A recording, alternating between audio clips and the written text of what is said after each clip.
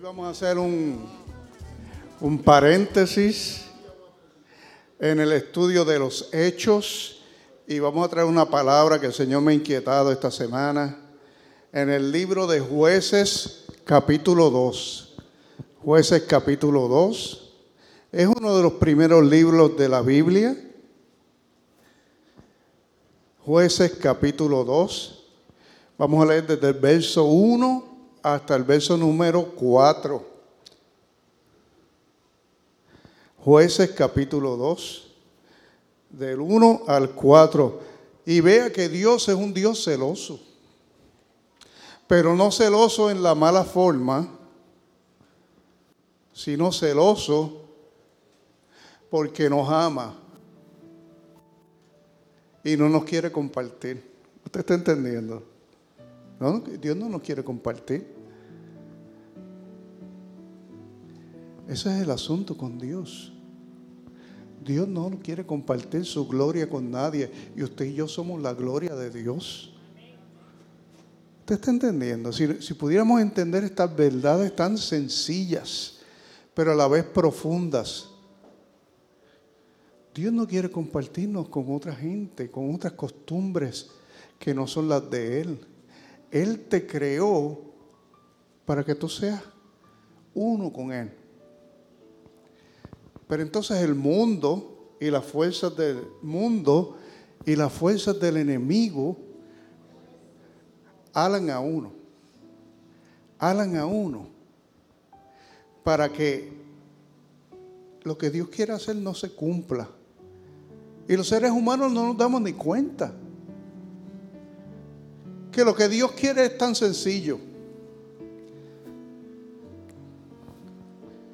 Dios quiere que lo obedezcas para Él bendecirte. Y lo gracioso es que en la obediencia está la bendición. Y dice la Biblia que el ángel de Jehová, y siempre que usted vea el ángel de Jehová en el Antiguo Testamento, se refiere a Jesucristo. Es una regla. ¿Ok?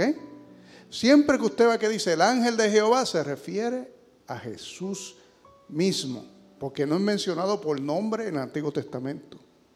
El ángel de Jehová subió de Gilgal a Boquín, y le dijo al pueblo: yo los saqué de Egipto y los introduje en la tierra de la cual había jurado a vuestros padres diciendo: no invalidaré jamás mi pacto con vosotros, con tal que vosotros no hagáis pacto con los moradores de esta tierra, cuyos altares habéis de derribar, mas vosotros no habéis atendido a mi voz. ¿Por qué habéis hecho esto? Esa es la pregunta que Dios se hace cada día. ¿Por qué hacen esto? ¿Por qué? Por tanto yo les digo: no los echaré de delante de vosotros, sino que serán azotes para vuestros costados, y sus dioses os serán tropezadero. Y cuando el ángel de Jehová habló estas palabras a todos los hijos de Israel, el pueblo alzó su voz y lloró. Padre, ayúdanos a entender la sencillez y profundidad de tu palabra. Tú solo quieres que te obedezcamos, que te sigamos. Permite que esta sencillez pueda entrar en cada alma, en transformar cada espíritu en esta mañana, en esta tarde, en el nombre de Jesús. Amén, amén. Puede sentarse. Dios liberó al pueblo de Israel de Egipto con mucho poder y gloria. Usted sabe eso. Ellos eran esclavos en esa tierra de Egipto y Dios se metió allí, los arrebató de la esclavitud con poder y señales. partió el mar rojo para que ellos salieran de ese lugar. Y les dijo, cuando salgan de ahí, los llevaré a la tierra prometida. Les hizo una promesa. Y estando en el desierto, camino a la tierra prometida, Dios hizo un pacto con el pueblo. Mire qué cosa tremenda. De la misma forma que usted y yo podemos hacer pactos. Cuando usted va y compra un celular en crédito, usted está haciendo un pacto. Con la compañía de celulares, usted le dice, bueno, yo tomo este celular y me comprometo a pagarlo mensualmente. Y la compañía dice, yo te doy este celular que vale mucho dinero, pero tú me lo vas a pagar poco a poco. Si usted deja de pagar el celular, ¿qué va a pasar? Se lo van a quitar, porque usted rompió el pacto. ¿Alguien me está entendiendo? Usted rompió el pacto. Pues Dios hace un pacto con este pueblo y le dice, les voy a dar una tierra extraordinaria, tierra donde fluye la leche y la miel, una tierra abundante, una tierra grande, donde las frutas crecen enormes, es fértil, donde van a ser felices. Hay aguas, hay mares, hay ríos, tendrán todo lo que necesitan. Pero ustedes me serán mi pueblo. Es todo lo que pido. Ustedes serán mi pueblo, serán míos, porque a través de ustedes el mundo entero conocerá que yo soy Jehová. ¿Está entendiendo, iglesia? Ustedes serán la luz del mundo. Y Dios le dijo, pero ustedes entrarán ahí, pero ustedes no entrarán a convivir con la gente maligna que hay en ese lugar. Ustedes los van a sacar de ahí. Ustedes van a entrar con guerra a desarraigarlos de ese lugar. Porque esa gente me ha deshonrado. Esa gente son una contaminación. Y si ustedes lo dejan, tarde o temprano esa gente los va a contaminar a ustedes. Tarde o temprano va a dañar su corazón. E Israel hizo pacto, el pacto de la ley, con el Dios verdadero. Y vino Dios y los ayudó a cruzar a la tierra prometida. Y ellos, bajo el mandato de Josué, pelearon y fueron conquistando poco a poco toda esa tierra. ¿Sabía usted una cosa? Ellos no perdieron una batalla. ¿Qué le parece a usted eso? Ellos tenían un pacto con Dios. Y Dios estuvo con ellos. Y cuando ellos peleaban, Dios se metía y los ayudaba.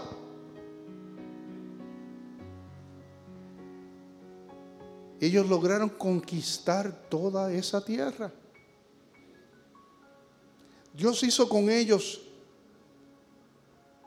un pacto sagrado. Sin embargo, Israel rompió el pacto.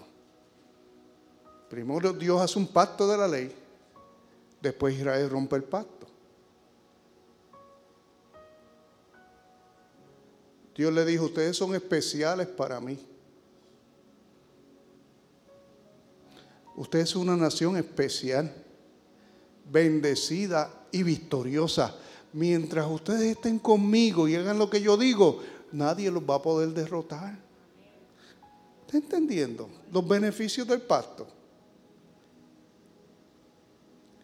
Y ambas partes se comprometieron en eso, porque ambas partes tenían un mutuo beneficio.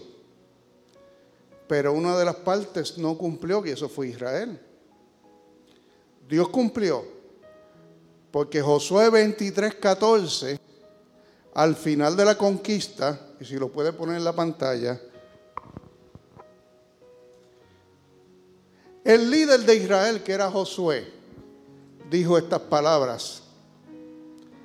Ya cuando él iba a morir, dijo: y he aquí que yo estoy para entrar en el camino de toda la tierra. O sea, a partir de este mundo, a morir, en otras palabras. Reconoced pues con todo vuestro corazón y con toda vuestra alma que no ha faltado una palabra que Jehová vuestro Dios había dicho de vosotros, todas han acontecido. No ha faltado ninguna de ellas. Todo lo que Dios prometió, todo Dios lo cumplió. Todo. No faltó una palabra, hermano mío. Todas las batallas las ganaron. Sin embargo, Israel no cumplió su parte. Desobedeció a Dios. Lo primero que hizo fue que Dios le dijo: conquista toda esta tierra. Y no conquistaron toda la tierra, conquistaron gran parte de la tierra. Pero otras partes no las quisieron conquistar. No tomaron toda la tierra que Dios le dio. El capítulo 1 del libro de Jueces habla de la gran cantidad de pueblos que continuaron viviendo en la tierra prometida. Porque Israel lo permitió. Porque Israel le dio pena. O porque Israel se cansó de pelear. Habla de los jebuseos, de los heteos, de los cananeos. Y estos cananeos habitaban en más de 20 ciudades.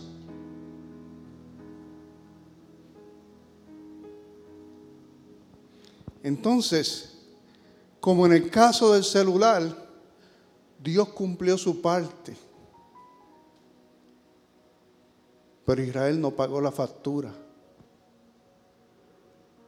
¿Qué usted cree iba a pasar? Dios quitó la provisión, la protección. Y eso fue lo que acabamos de leer a principio de este mensaje en Jueces capítulo 2. Dios quitó la protección. Israel fue invencible durante la conquista de la tierra prometida. Cuando usted recibe a Cristo y se sujeta a Dios, usted es invencible. ¿Alguien alaba a Dios? Usted es invencible, hermano mío. El problema no es Dios, el problema somos nosotros. Israel era invencible no porque el ejército de Israel fuera más fuerte, sino porque su Dios es el más fuerte. Alguien alaba a Dios. El Dios más fuerte es Jesucristo. Pero entonces, al final de la conquista, viendo Dios a través del ángel de Jehová que no hicieron lo que Dios le pidió, Él dijo: bueno, como no quisieron sacar a esta gente va a ser su estorbo. Y sus dioses van a ser su tropiezo.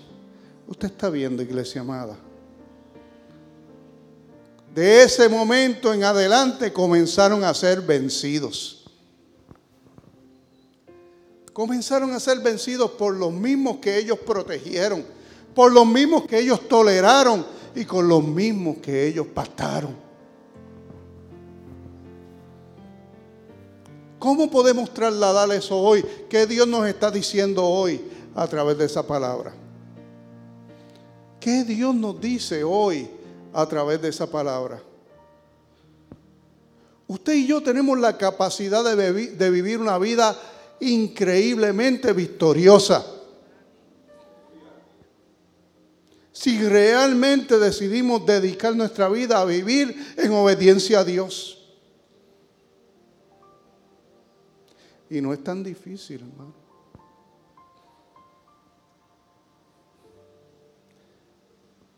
Pero vea que el problema de Israel es que le gustaba mezclarse.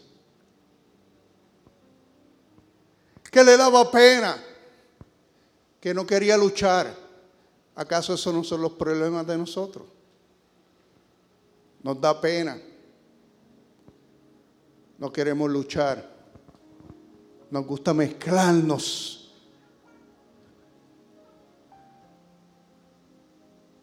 ¿Qué nos dice la Biblia hoy? Creo que lo primero que la Biblia nos dice es, si quieres vivir en victoria, si quieres que Dios te defienda y no perder una batalla, no protejas a los enemigos de Dios. Si usted sabe que algo es malo, no trate de hacer lo bueno. Decimos amén, iglesia. Si usted sabe que el aborto mata a los niños, no venga a decir que es para la salud de las mujeres.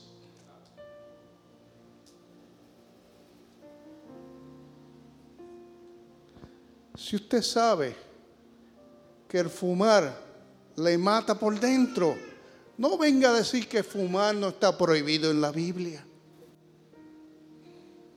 No busque ocasión para hacer lo malo, porque al que sabe hacer lo bueno y no lo hace, le es pecado, dice la Biblia. Yo me asombro cómo hay cristianos que votan por abortistas. Por gente que se mofan de los otros cristianos, que desprecian los principios bíblicos. No podemos proteger a los enemigos de Dios. ¿Usted estará de acuerdo conmigo? Ni siquiera, número 2, podemos tolerarlos. Es que Dios fue claro en su palabra. Cuando yo me convertí, cambié radicalmente mi Biblia. Yo era muy borrachón, me gustaba me gustaba, seguro que sí. Pero lo dejé porque entré con Dios en serio. Decimos amén. Y entonces hubo una boda y me pidieron usar mi casa para la boda. Yo dije, puedo usar la casa, pero aquí no se va a tomar porque ahora Cristo está en este hogar. Ok, está bien. Pero siempre vienen uno que otro primo que no recibieron el email, ¿verdad? ¿Eh? Alguien alaba a Dios. Y venían con la neverita y todo cargando, para la casa de uno. Y yo dije, mira cuánto te quiero, primo. Pero esa te la vas a tomar en la calle porque es mi casa. Yo en mi casa servimos a Jehová. Aleluya. Alguien alaba al Señor. El problema es que la gente quiere estar a medias aguas. Sí, yo creo en Dios, pero también creo en Budweiser. Yo creo en Dios y creo en lo otro. No están ni con uno ni con el otro. Yo pienso que uno debe respetar a Dios. Alguien alaba su nombre. Respeta a Dios. Entonces, cuando tú respetas a Dios, Dios te hace invencible. Alguien alaba a Dios. Nadie te va a derrotar. Nadie te va a derrotar. Vas a andar en victoria. Vas a andar de gloria en gloria. No toleres a los enemigos de Dios. Usted puede amar a la gente. Claro que sí. Otro vino. Ay, yo te amo. ¿Sabes qué? Te puedes quedar en mi casa un día. Claro que sí. Pero cuando vayas a fumar, te vas a lo último del patio allá donde yo no te vea ni me huela a mí. Allá. O preferiblemente a la calle. Pero en mi casa no va a fumar. ¿Usted no cree que yo tengo el derecho de poner las reglas en mi casa? ¿Sí o no? Claro que sí. Pero a veces se nos olvida y protegemos y toleramos cosas que no están bien. Y metemos, como hizo Acán, el anatema en la casa. es que yo llevo un tiempo aquí y me llamó mi tití de allá de Costa Rica y me dijo que si podía enviar a mi sobrino para quedarse en mi casa un tiempo. Y yo le dije que sí porque somos familia, pero no sabía que mi sobrino tenía malas costumbres, que le gusta tomar, le gusta usar droga y también le gusta bastante la pornografía. Pero como es familia, lo tengo que dejar en mi casa. Entonces, hasta me sale con cosas a mí, me sale con problemas. Y yo, siendo un hombre de Dios, a veces me acuesto a dormir y empiezo a soñar con mujeres desnudas. ¿De dónde salió eso? Mi niña no puede dormir. ¿De dónde salió eso? Del anatema que yo lo permití porque es mi familia. ¿Alguien alaba al Señor? Usted tiene que entender que a veces somos nosotros mismos los que permitimos ciertas cosas. Y cuando estamos en seriedad con Dios, tenemos que ser estrictos con las cosas del Señor. ¿Alguien alaba su nombre? Usted tiene que ser selectivo. El entrar a su casa es un privilegio, no es un derecho de nadie. Decimos amén. Es un privilegio. Y las reglas en su casa las pone usted, no las pone el vecino. ¿Verdad que sí? Usted manda en su casa o no. Pues entonces, si usted manda en su casa y usted es de Cristo, pues quien manda en su casa es Cristo. Decimos amén.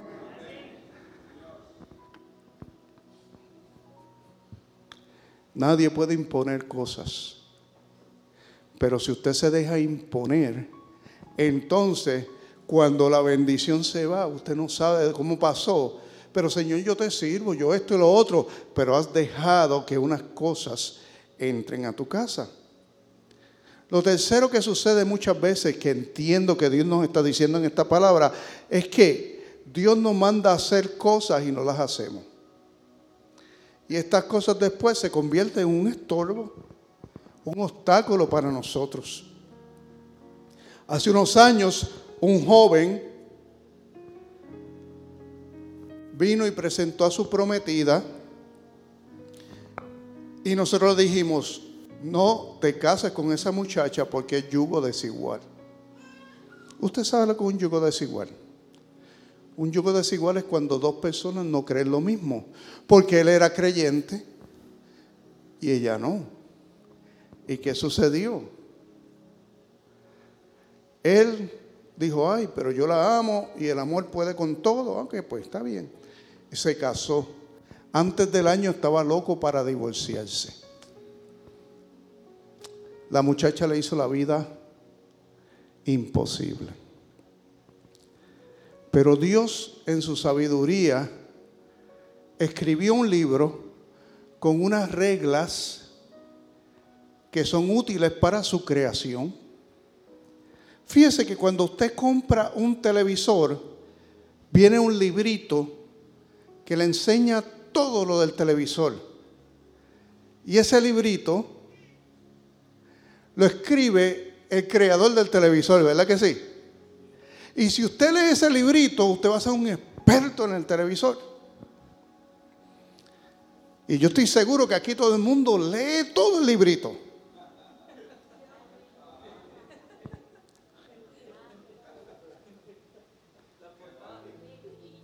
Claro.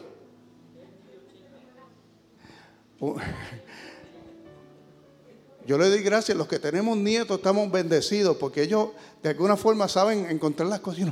Pero ¿cómo tú hiciste eso?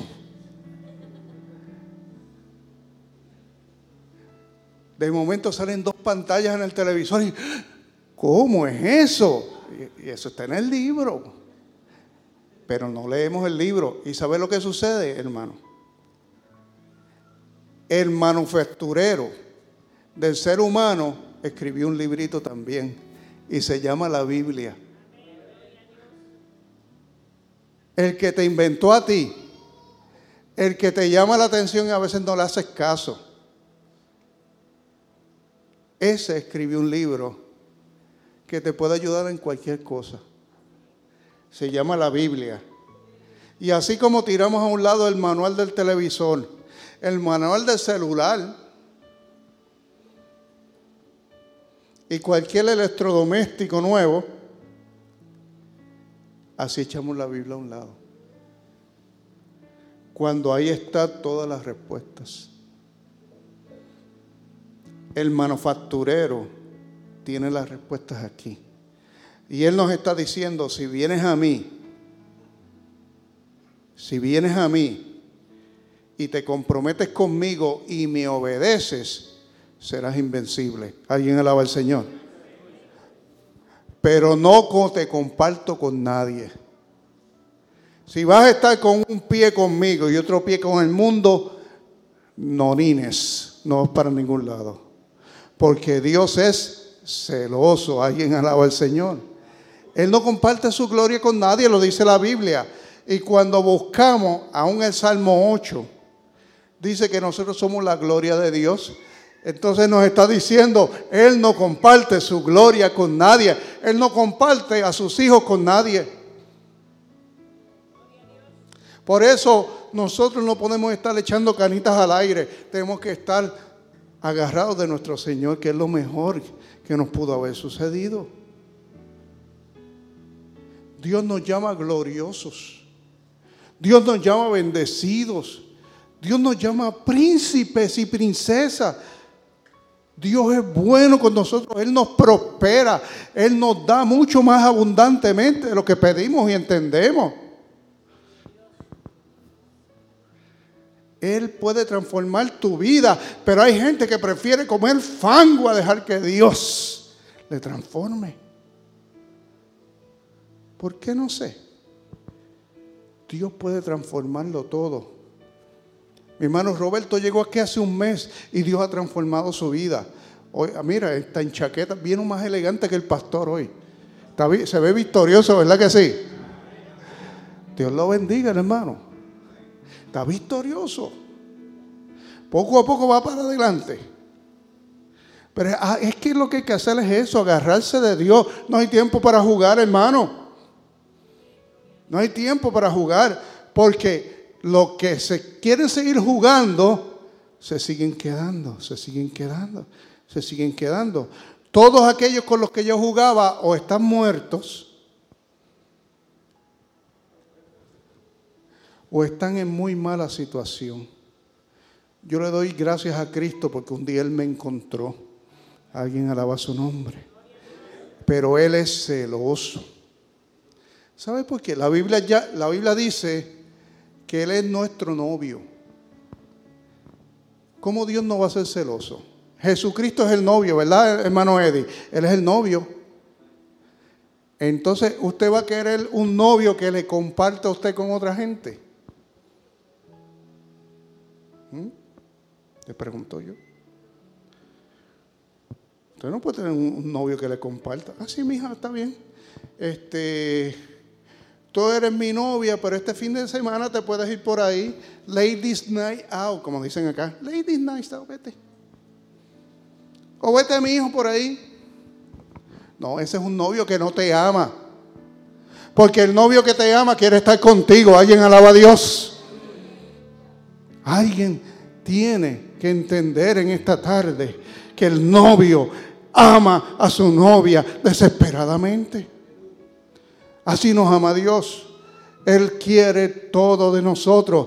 Y cuando tú le das todo, Él te da la bendición completa. Eres invencible para Dios.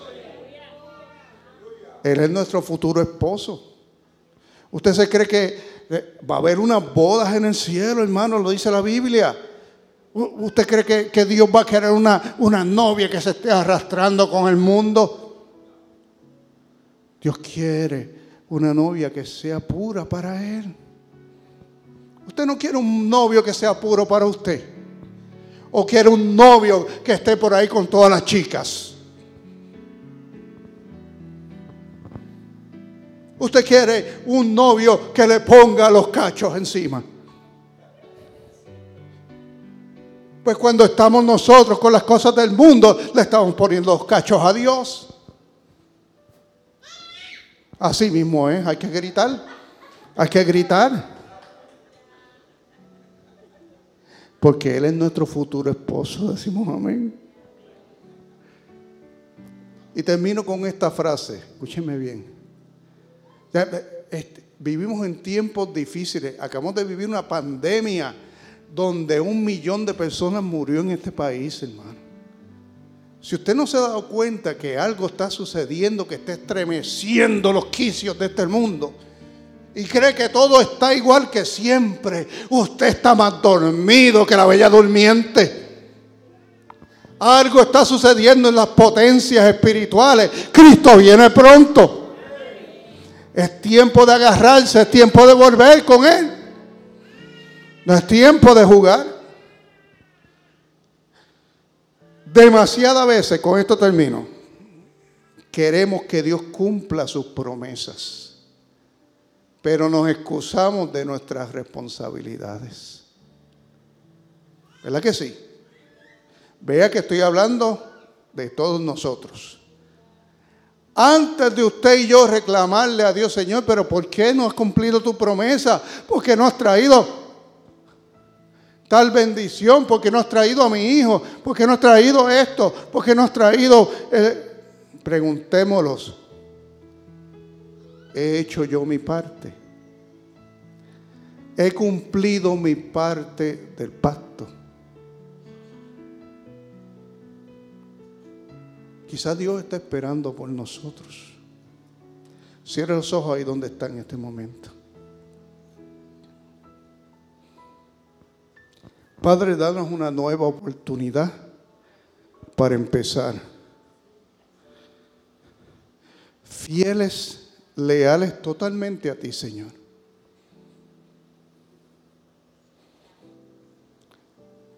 Queremos fidelidad, pero a veces no la damos. Queremos lealtad, pero a veces no la damos. Y tú estás dispuesto a darlo todo, se lo diste todo a Israel, pero Israel no te dio todo. Y tú cumpliste tu parte, pero ellos no. Y ellos rompieron el pacto. Ahora tú restableces el pacto a través de la sangre de Cristo. Y en Cristo podemos tener victoria tras victoria tras victoria. Pero tú sigues exigiendo lo mismo, que te obedezcamos. Que seamos leales a ti. En esta hora